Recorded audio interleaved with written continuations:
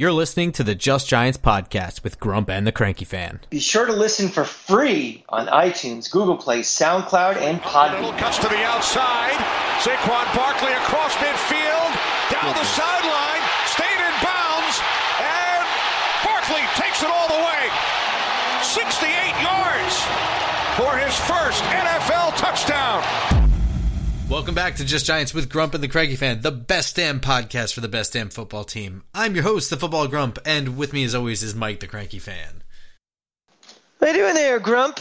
Happy Monday to you. As we're kind of multitasking today. We are recording this on Monday night, and we are both watching on mute the national championship game right now, and I'm bitter we're not in it, as I am every year. So if you hear an occasional outburst of, excitement or groans or something, you're watching this in real time with us. So, and I'm streaming it, so I'm on like a 7-second delay, so you'll hear like an echo of groan.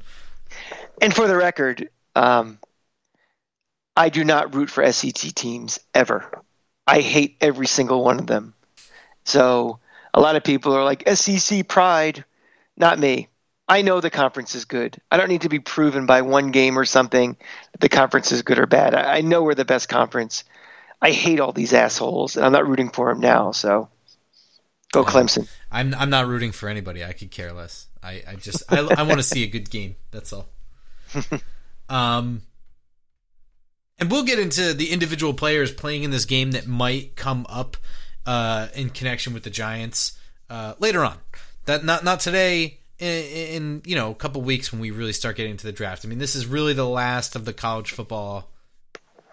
Yeah, let's not jump to these. Let's not play Mike Francesa and be like, oh, because I watched Justin Herbert once, that he's the greatest quarterback I've ever seen, and talk about him nonstop. Act like you've known him forever.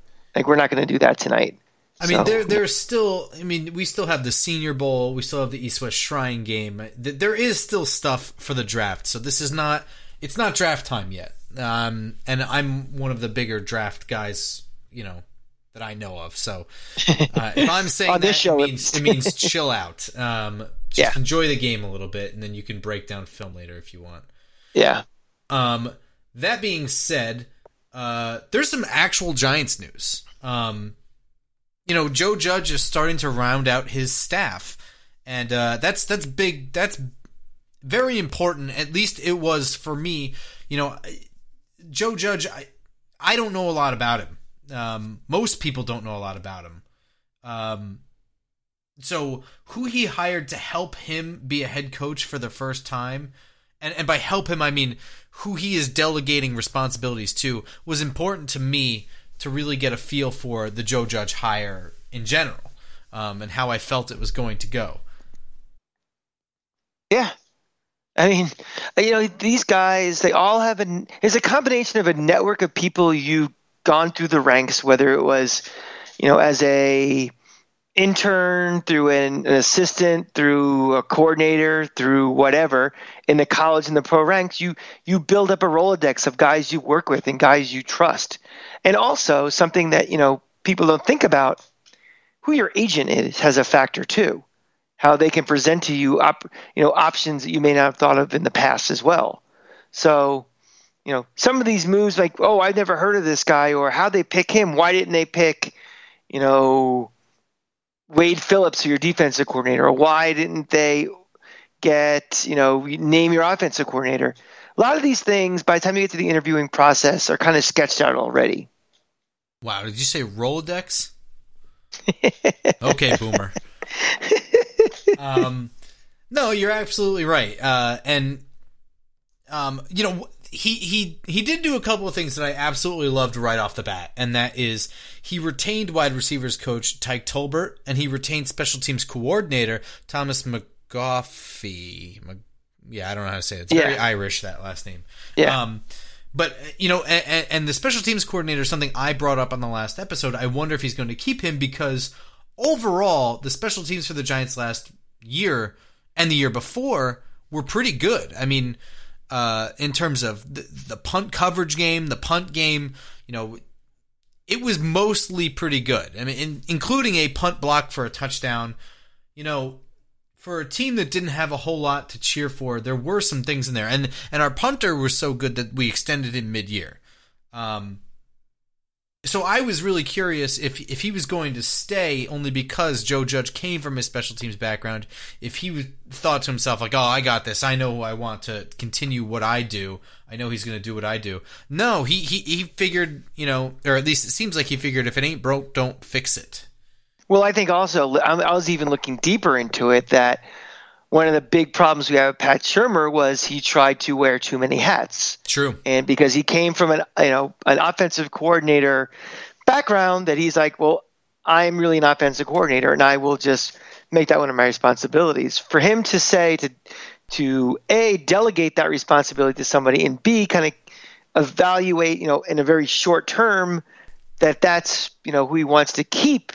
That tells me something about what type of potential head coach we're dealing with. He might be a little bit more of a CEO that you need at this level now with the complexities of the game. So that, to me, was a little thing that was very encouraging.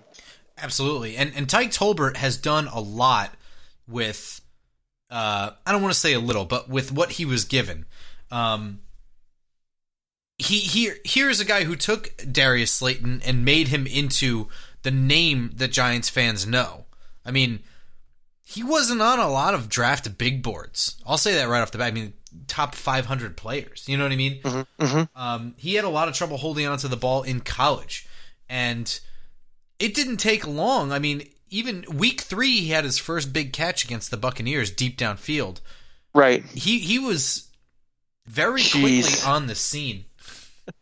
And this is the first time I'm going to interrupt here, because as I'm watching this, Ja'Marr Chase is just showing what kind of an absolute man he is, receiver for LSU. A guy that he had originally committed to Florida, and then when they got rid of McElwain, he decommitted and went to LSU. But there are so many good athletes in these elite teams, and why college teams are so great, why you still see Clemson every year in this, and Alabama and Ohio State is they recruit at such a high level, and these guys are just so good. So sorry to interrupt, but no, it's fine. It's funny because I only just saw it. That's how much of a delay I have to watch this on. Yeah, and aside from all that, you have the Golden Tate suspension that Tyke Tolbert had to deal with. So now he's got guys like Benny Fowler coming in. He had these guys coming in, and it was almost like they were the normal number 3, number 4 wide receiver on the roster, and they were not. I thought that he did a really good job. I think he did a good job, keeping Sterling Shepard thrived under him. I mean, remember, he was taken in not last season, the season before, so 2018. And that's really when we saw the extension being handed out to Sterling Shepard, was after that. I'm pretty happy. It really seems like Joe Judge is looking at things and seeing, I don't need to worry about this. I think we're set at this spot right here. That's pretty good. And I think this is a good little segue right now for a Pat Shurmur kind of post-mortem, as, he got a job already as the offensive coordinator of Denver. Yes. And I've seen some people on Twitter quick with the smart aleck comments like, goodbye to their offense and everything. Pat Shurmur is a good offensive coordinator, and Absolutely. This offense was not that bad. I mean, he did not get fired because this team had a bad offense.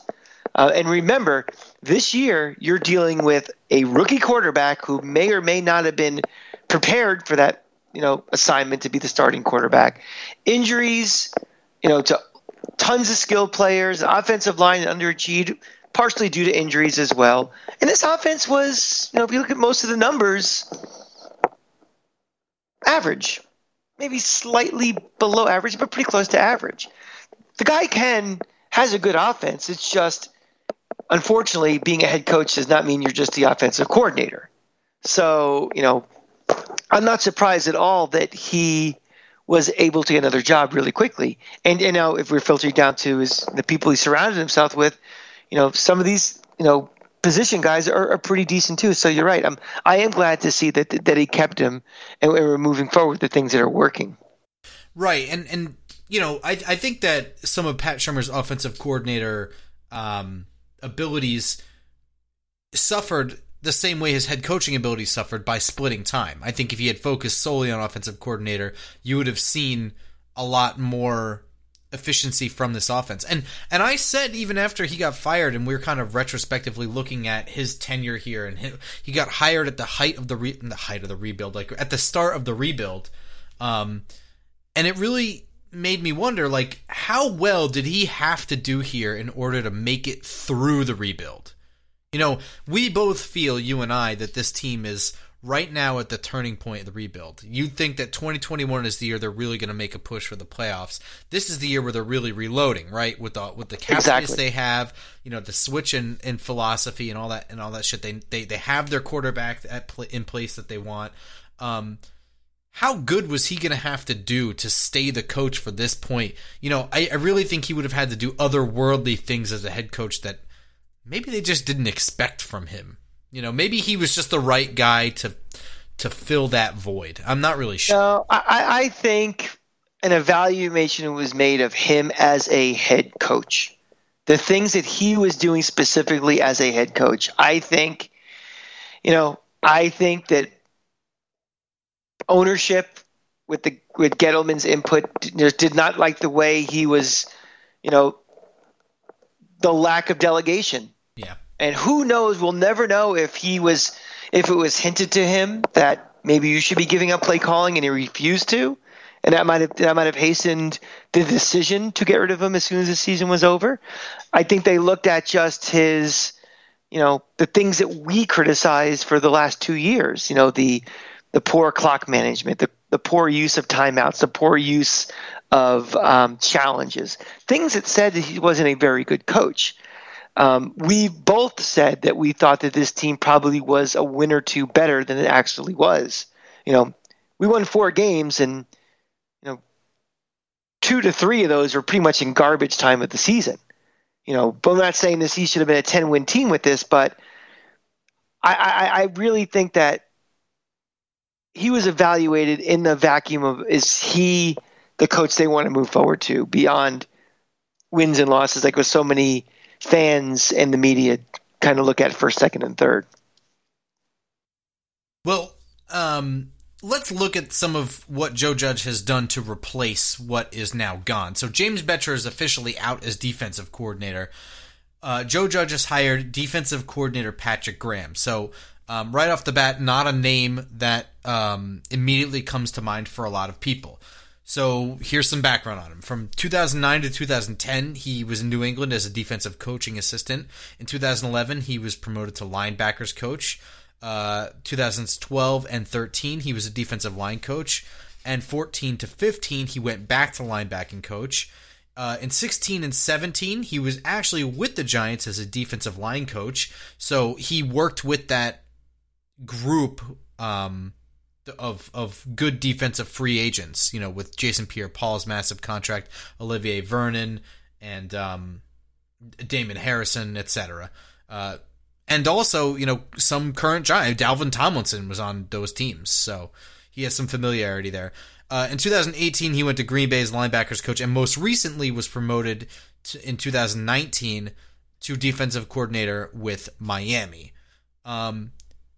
The fact that I don't know a whole lot about him, or the fact that he was with a Miami team that stunk out loud this year, whether it was because of talent or otherwise, does not concern me so much as he's a 40-year-old with 1 year of defensive coordinating experience. That, coupled with Joe Judge as a very, very young head coach with 0 years head coaching experience, is kind of what made me worried about this. I don't know necessarily if I was worried about it. I think it's interesting that people were all gung-ho that we should try to get Joe Brady, the passing coordinator for LSU, a 29-year-old who's got, no experience in the NFL, and they were all for him being the offensive coordinator. But when they hear that, a guy who is a defensive coordinator in the league is kind of, that scared some people. So I'm not, the Miami situation, that was a very dysfunctional year. I mean, it was obvious in the beginning of the season that like they were trying to tank, and then for some reason, it didn't seem like they were trying to tank anymore. Again, I think when you're a young coach, you like to surround yourself with guys that you know and guys you're comfortable with. So that might be the situation here. It all comes down to talent on the field. You can have the greatest coordinator in the world, but if you don't have the tools to work with.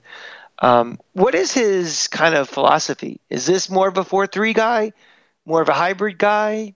I don't know if the 3-4 is long for this team, but I'm curious what his philosophy is.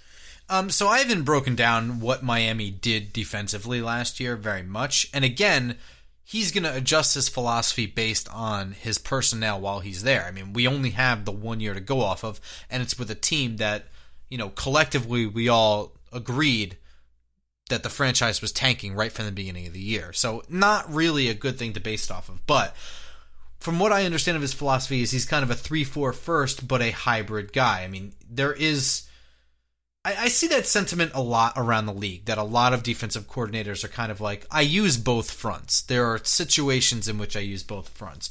Most of those guys start with a 3-4 because it's a little bit more versatile from a personnel standpoint. When you're a 4-3 guy, you don't expect as much from your linebackers. So if you're a 3-4 guy, you expect a lot more. They need to be a little bit rangier. They need to, key in gaps a little bit differently. And so if you're running a 4-3 with some 3-4 talent linebackers, oh no, you have more talent than you need. That decision, I don't think of what they're going to go to is based on what the roster is right now. I think some people make that mistake. Well, how can we go to a 3-4 when we only have X number of linebackers? When you're making a change like that or going from a 4-3, 3-4 and vice versa, that's your game plan for the next several years, and you will build your roster around it. So the way it is currently isn't that much of a factor. Well, I mean, it's a factor in so much as they're not, a good coach shouldn't at least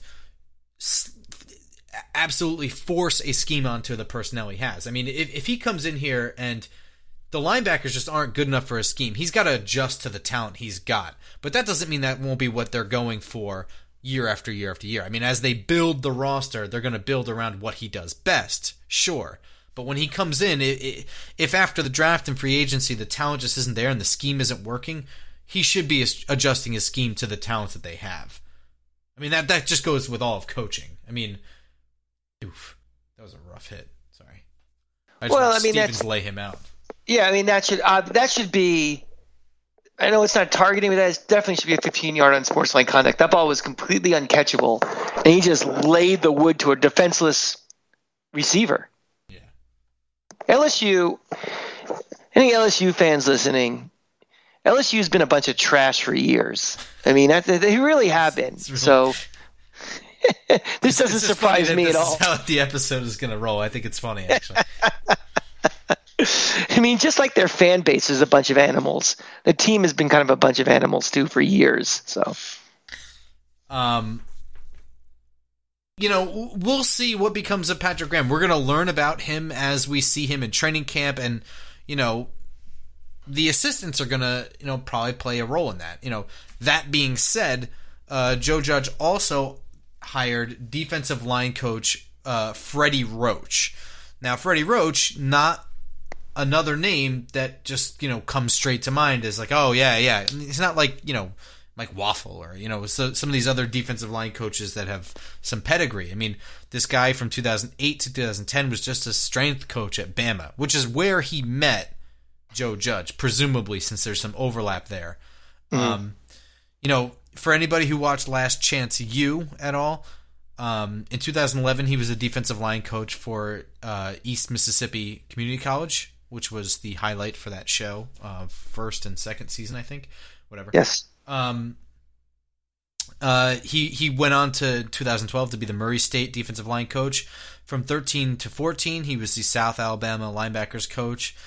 From 15 to 16, this is interesting to me. He went back to Alabama under Nick Saban to become the director of player development. I don't really know what that means, but it sounds like more of a coaching, teaching role, doesn't it? It's not so refined to a particular position, but it almost says to me like, this is a smart guy. He understands the game. I want you to get these guys to focus. Yeah, it's kind of like understanding the individuals on your roster and where they fit into it. Like kind of this guy needs to redshirt this year. This guy needs to put on 20 pounds. This guy might be a better linebacker than safety. It's kind of like, you're right, a positionless coach that puts a fresh pair of eyes on the entire roster and evaluates and assists the head coach and the position coaches and the coordinators. In the last 3 years, he's been at Ole Miss as a defensive line coach. So now I know that you are pretty familiar with Ole Miss. Not familiar with their position coaches at that level. No, so but I mean, you'd be more familiar with how their defensive line has performed. Well, college is very tough, especially when you're talking about lower tier teams in the SEC who don't have the recruiting budget name to get the elite players, and B, Ole Miss has been on probation, so they've lost the scholarships makes that very difficult to evaluate also. Yeah. So, but I want to do, as we kind of talking about the replacements on defense and everything, I want to go back to a minute and do a quick postmortem on James Bettcher. Okay. A lot of people are really quick to walk him to the airport to get him out of town. I guess my question to you is, what was the biggest reason that he was unsuccessful as a defense coordinator with the Giants? Do you think it was just, the lack of talent and or, inexperience that, and A, or B, was it just not adjusting his defense and his schemes to that inexperience, or just a reliance on old guys to implement a system that may not be,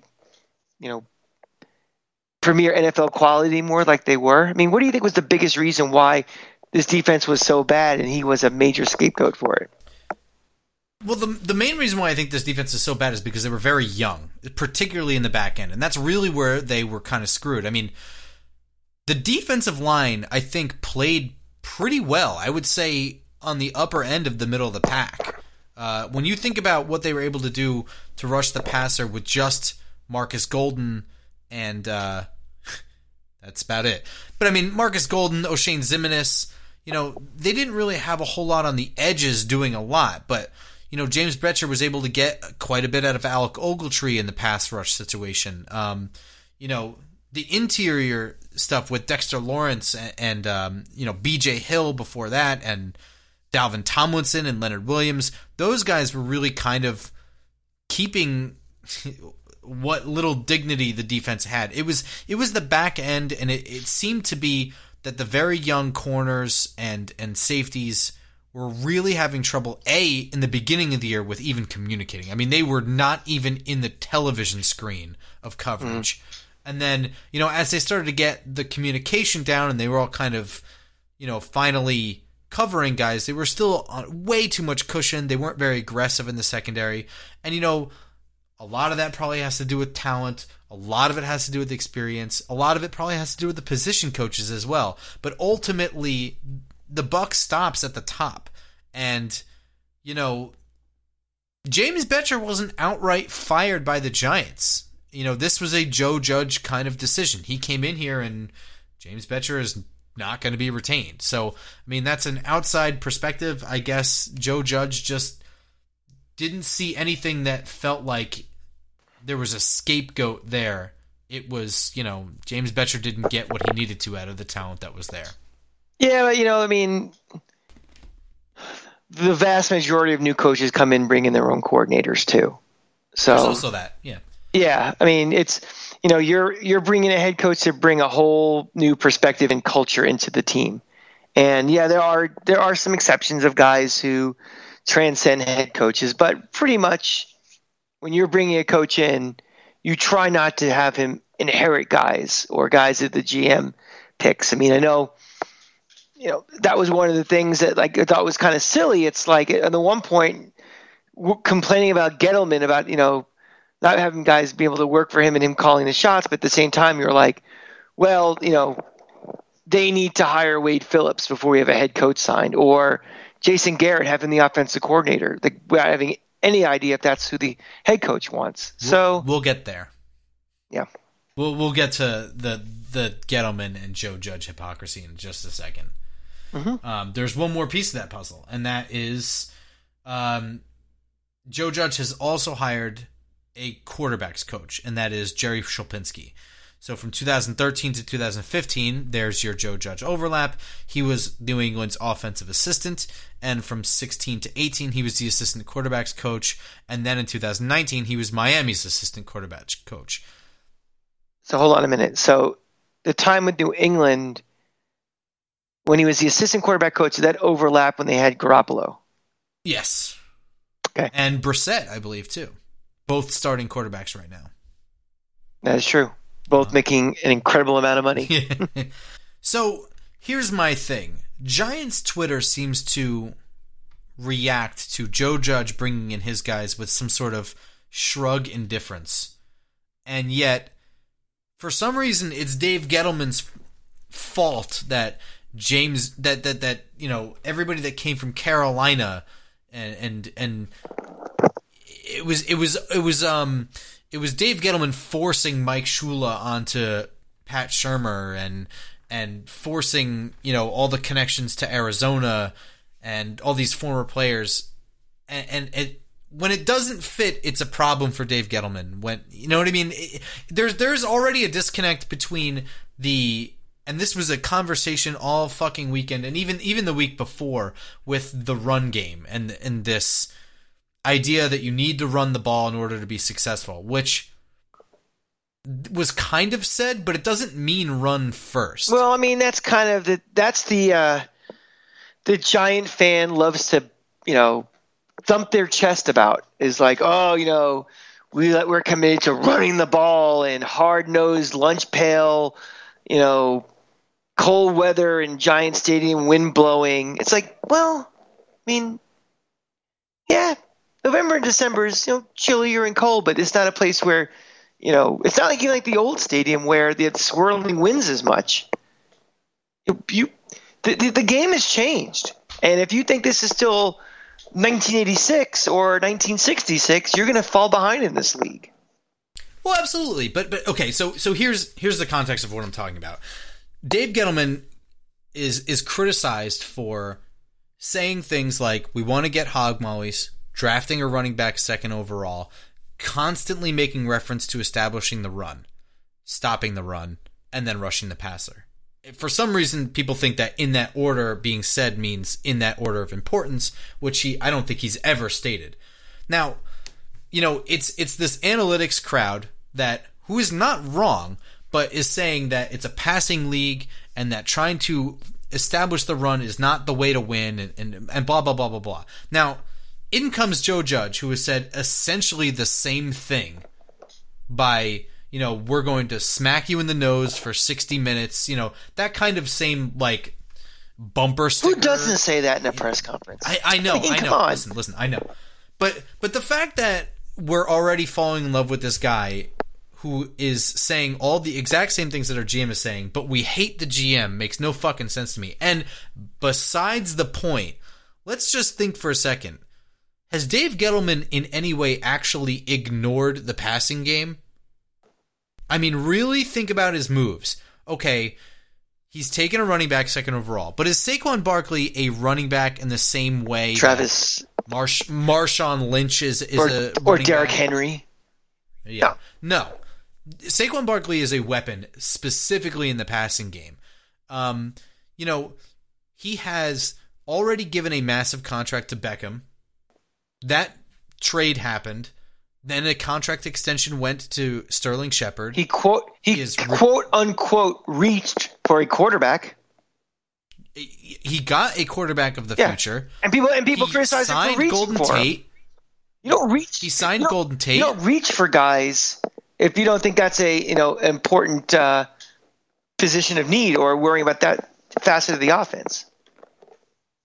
Yeah, and he signed Golden Tate. He's kept Evan Ingram despite not being one of his guys. He's drafted Darius Slayton. The idea that you need to run the ball is not incorrect. You do need to be able to run the ball. He has never at any point said you need to run first. Running is more important than passing, anything like that. And if you look at his actions, which, by the way, anytime you're listening to a press conference of any kind, actions speak louder than words. I could give a shit what is being said in a press conference if it is directly hypocritical to what is being done through moves in free agency, the draft, on the field, coaching decisions, personnel decisions. When I look at what Dave Gettleman has done, I do not see a harder emphasis on the run game than I do the pass. Well, I mean, have you noticed on this show, we've not really talked about what Joe Judge has said in his presser to this point. All we've talked about are the moves that he's made. Yeah. And to me, that is, he can say anything he wants. He can go up there and he can win the press conference and he can get A+ grades from every media person out there. But until he does something on the field, none of that means dick. So, whatever. I mean, yeah, there was. That was my rant. Excellent rant, my son. Thank you. Speaking of the running game, though, let's talk about the weekend. And we're going to talk about, and you're going to talk about, because I think you know this story better than I do. Get me mad again. Derrick Henry, the high school player. Derrick Henry is from Yulee, Florida. Yulee, Florida is roughly in between Gainesville and Jacksonville, Florida. Derrick Henry grew up as a Gator fan. Derrick Henry indicated he would like to play for the Florida Gators. Would like to be a running back for him. All-time leading rusher in Florida high school football history, yardage. Five-star recruit.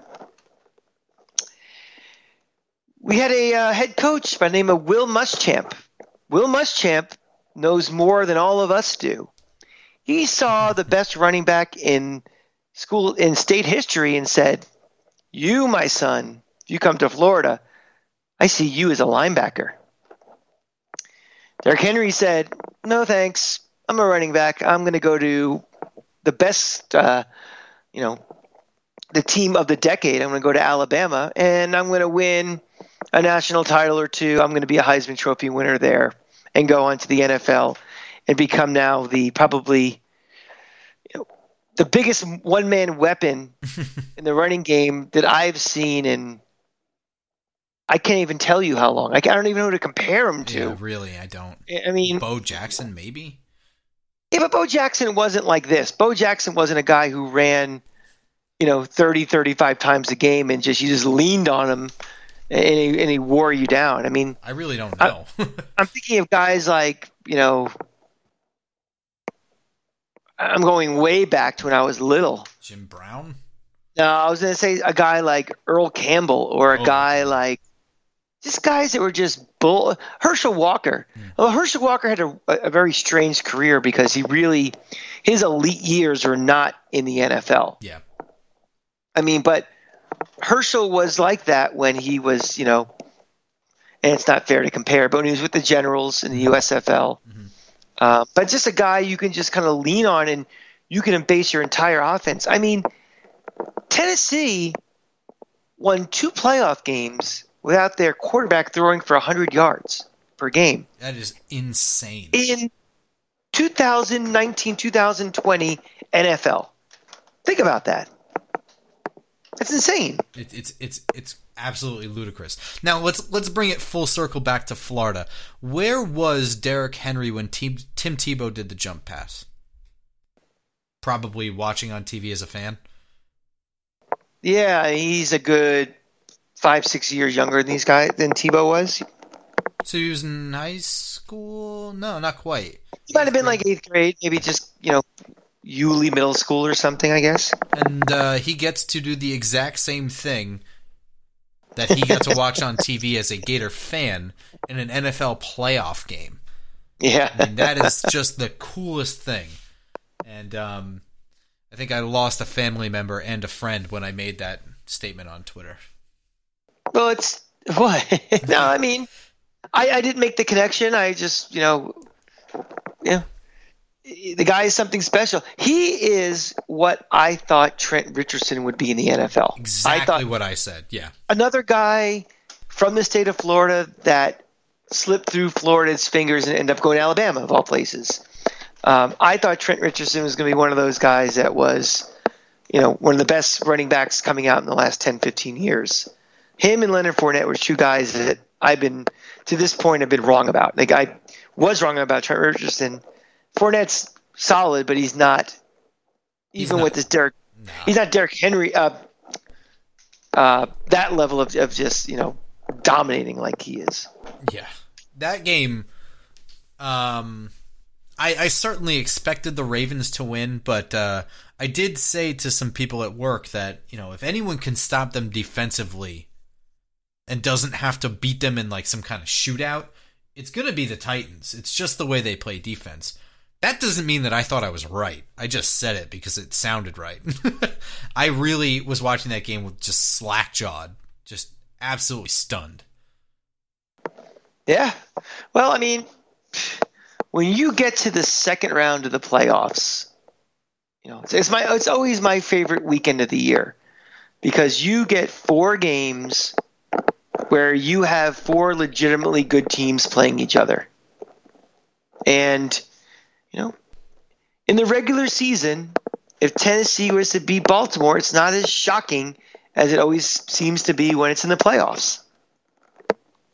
And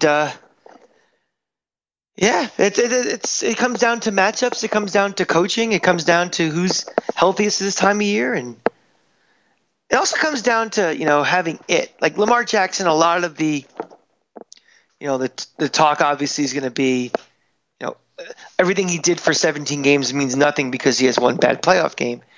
Guy is still young. Oh my God, right? I mean, let's put it in perspective. Joe Burrow playing in this game tonight for LSU is older than Lamar Jackson. That's how young this guy is. And, he looked out of sorts in the very beginning of that game. He looked frustrated in that game. It's going to happen. It's young. You can do all you can, but you put him into the moment. When the moment gets bigger, that's where experience does come in too. Mm-hmm. So I think also he's working with not a whole lot in terms of wide receivers. In my opinion, I don't think that. Yeah, but the guy had an MVP season before this game, so all of a sudden you can't say, well, the receivers when he was fantastic all year. I mean, I think he had a poor game. And I think the moment might have got to him a little bit just by being young. Sure. Now, if he's 26 and 27 and we're seeing this, then you can start saying things about is he a choke artist? Is he just not overrated? Is blah blah blah blah blah. But right. My opinion of Lamar Jackson hasn't changed one bit. Before and after that game. Not at all. Yeah. I guess more what I'm saying is a setup for the conference championship now with Kansas City and the Titans. Patrick Mahomes is an incredible quarterback, but I do think that in terms of the talent around him versus the talent around Lamar Jackson in Baltimore, it is not even Absolutely. In the same room. Exactly. So Kansas City was in the position, talent-wise, to be able to handle coming from behind by a lot. I mean, what was it, 24 points? Or was it 21? Mm-hmm. Yeah, there's a couple of points I want to kind of bring up for discussion with you what happened during that game. Sure. First of all, I think Bill O'Brien's a terrible coach. Me too. Bill O'Brien is coaching in any other division than the AFC South. He is not a head coach for as long as he is. He's lucky he's in a bad division. A debate point that we went over and argued quite a bit on Sunday was they were up 21. It was 4th and 1. Oh, they my God, yeah. Liked to kick the field goal. What would you do in there? And A, and B, how much of an impact do you think that was to all of a sudden them scoring 41 points in a row, whatever it was right after that? I don't remember exactly where they were on the field when they kicked the field goal. It was pretty close, though, wasn't it? 35-yard line, maybe 30-yard line. Yeah, I mean, wasn't a chippy field goal, but it wasn't a It wasn't a 50-yard field goal. Yeah. You know me. I am a foot on the throat, do what works guy. I don't like letting up and suddenly switching to your run game. I don't like playing conservative at all. If you are attacking downfield and it's scoring you points, they can't stop it. Make them stop you. If they can't stop you on offense, don't fucking let off the gas. 4th and 1, go for it. But the fake punt was Well, we're going to get into that in a minute, too. I mean, that's a different story. I mean, you're in your own end. It was not 4th and 1. It was like 4th and 4. A fake punt, to me, that's a middle of the field kind of situational thing. I think it was the first quarter they did that, right? That was the second quarter. Okay. It was the second quarter. My whole thing was, I am by nature kind of conservative if I was a coach. I never want to give another team an out or another opportunity. If there was 40 seconds left or something, I'm kicking that field goal. Absolutely, 10 times out of 10.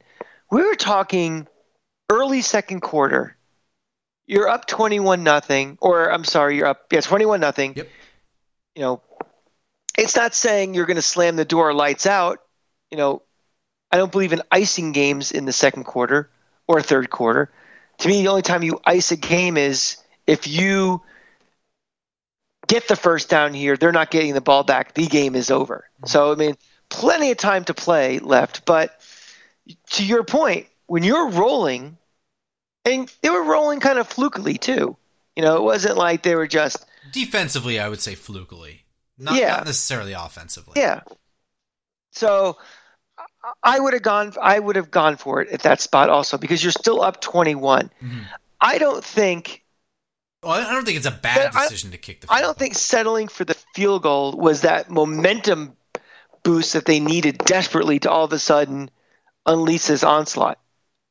I think it was just poor coaching, and I think just kind of, allowing that kickoff to go 50 yards is unforgivable.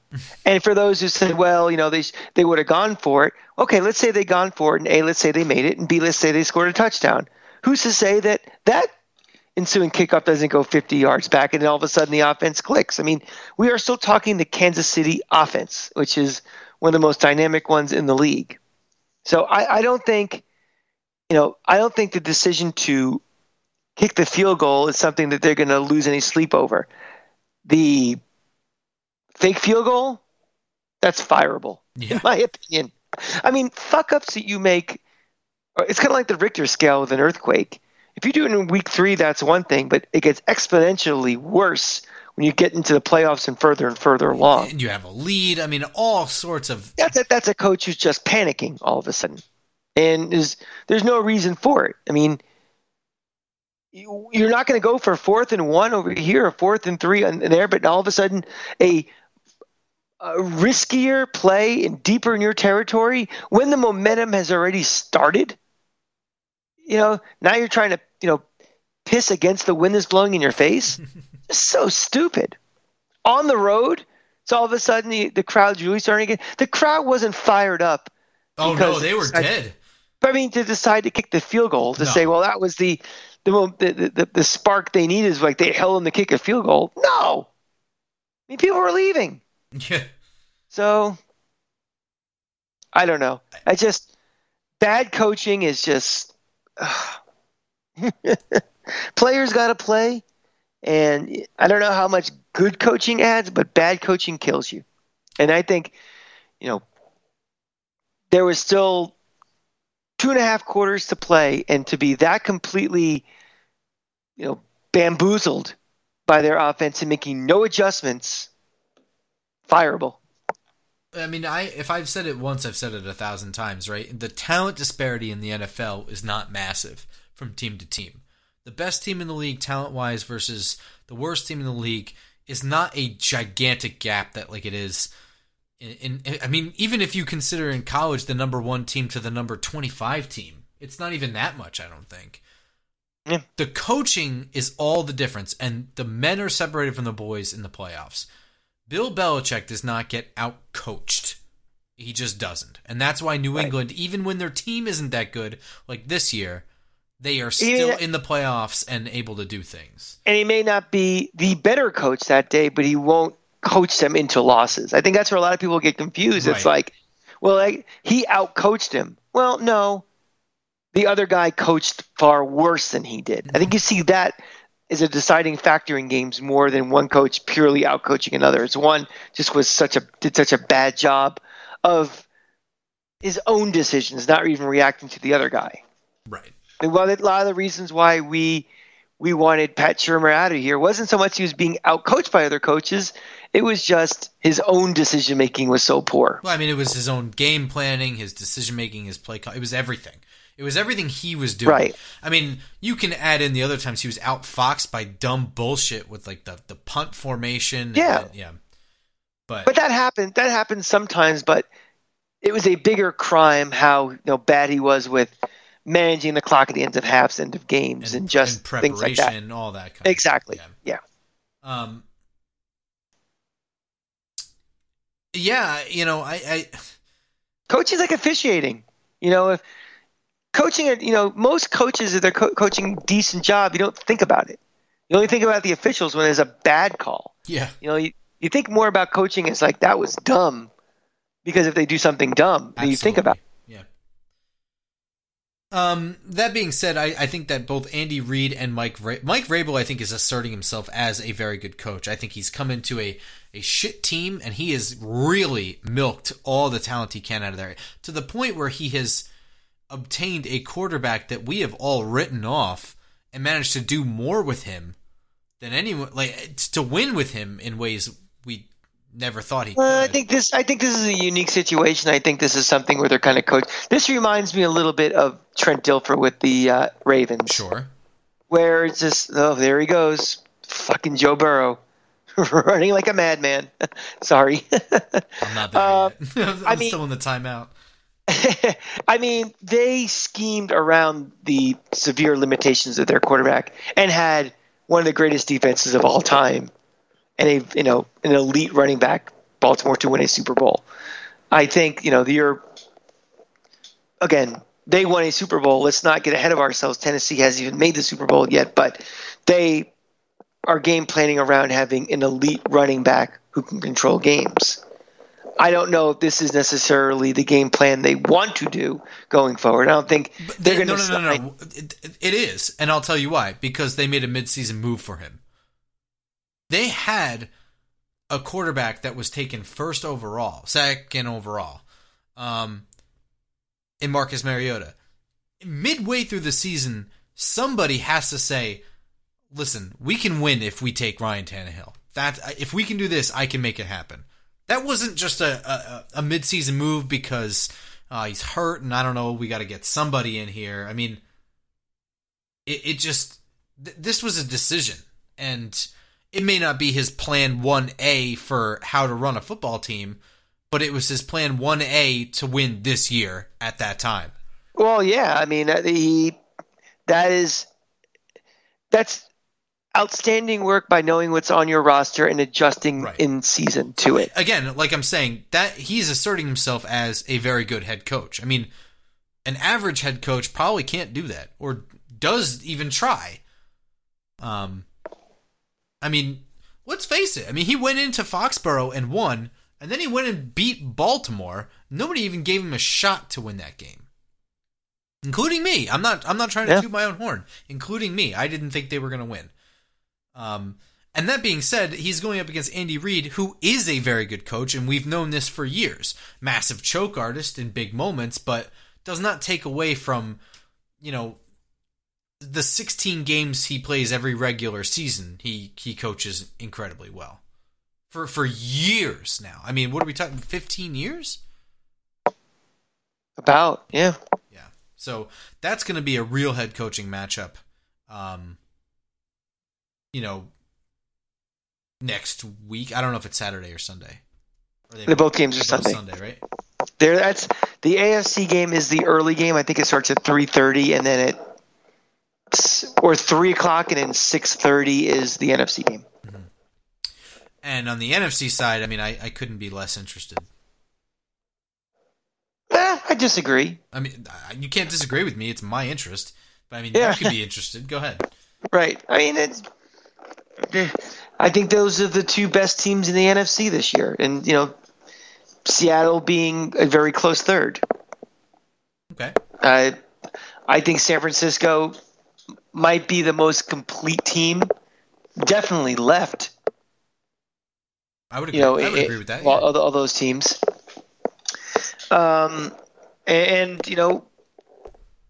they suffered no effects of any rust after not having the bye week or something. And, but a guy like Aaron Rodgers, you never know. Mm-hmm. He's still Aaron Rodgers. And, the conditions will be, when you're playing out in San Francisco, it's not going to be like going to Green Bay where it's freezing cold or something. It's going to be, a good track for him to throw and stuff. And we'll see. But I think San Francisco, I think they're going to win the Super Bowl. I don't think that's a major stretch for me to say that. But I just think they're the most complete team. I think, they may have the best coach left right now. I mean, everybody, all this Andy Reid love. Let's forget that when a game gets close, Andy Reid is not very good with clock management. There's jokes and memes out there all over the place about him. Mm-hmm. No, you're right. You're right. And they just haven't been in a position to have a critical part of that team be exposed. When you come back and you kick some team's ass that quickly, you don't have to worry about that. I don't think that would be the case if both teams advance and you're in a Super Bowl. I think Kyle Shanahan's proven to be one of the elite coaches in this league. So I know I'm getting ahead of myself with talking about a potential Super Bowl matchup before we get to the conference championships, but they're both games that I'm very excited to watch. There's no dog in it. It's going to be fun. I'm excited for it. You've already made your pick. You think it's San Francisco for the Super Bowl? I think San Francisco is winning the whole thing over Kansas City. Yeah, we can might as well make those two picks right now. Then I guess if you want to go first or expand on what I said to your own. Yeah, I mean, I think San Francisco wins. For some reason, I'm not believing in what Green Bay as a team is about this year. I have nothing to base that on. It just don't. When I watch, I don't feel like they're really in control. Even last week, I mean, there was very nearly a loss, even though they had an early lead for so long. And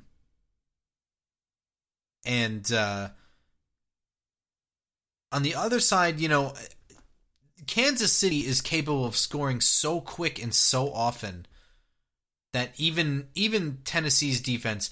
My bigger thing about that game and what's interesting is that I don't really know how good Kansas City is going to be at stopping Derrick Henry. And I mean, that really is the long and short of Tennessee's offensive strategy. I mean, here we have a running back who has run for almost 200 fucking yards 2 weeks in a row, which even me saying that sentence sounds like I'm just lying to all of you if you've never watched the game. I'm not. I mean, it is insane. And defensively, I don't know how I feel about Kansas City. That being said, they can just score so quickly. I actually think that game is going to be close. I still think Kansas City wins. I think, if that game turns into,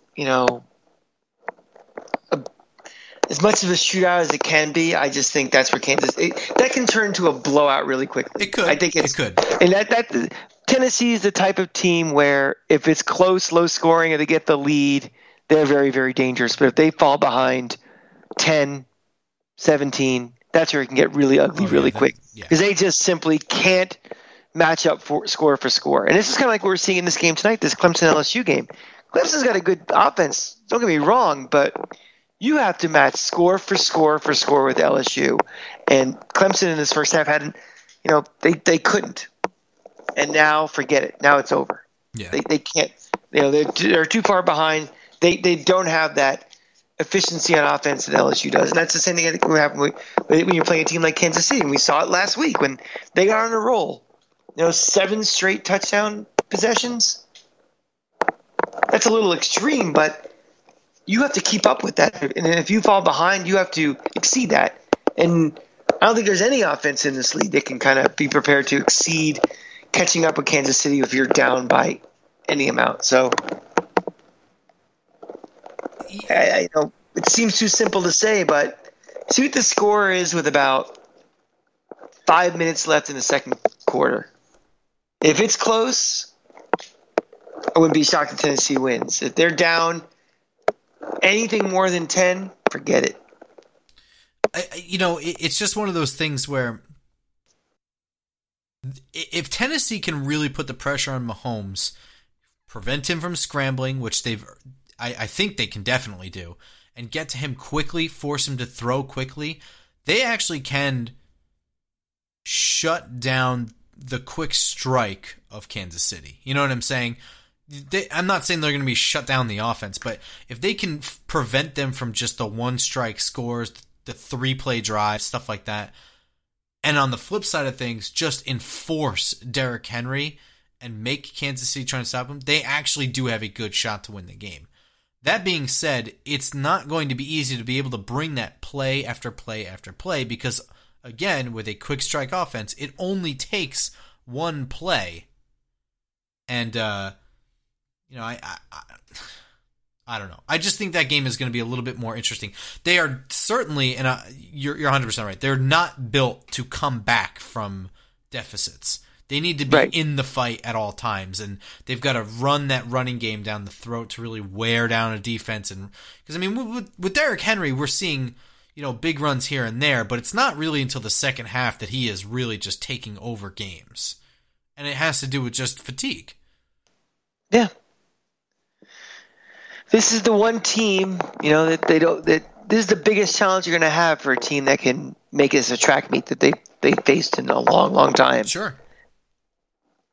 So, yeah, I'm excited. We'll see what happens on Sunday. That's right. And during the games, Cranky Fan and I will be tweeting like we always do, and you can follow us on Twitter. I am at @football_grump.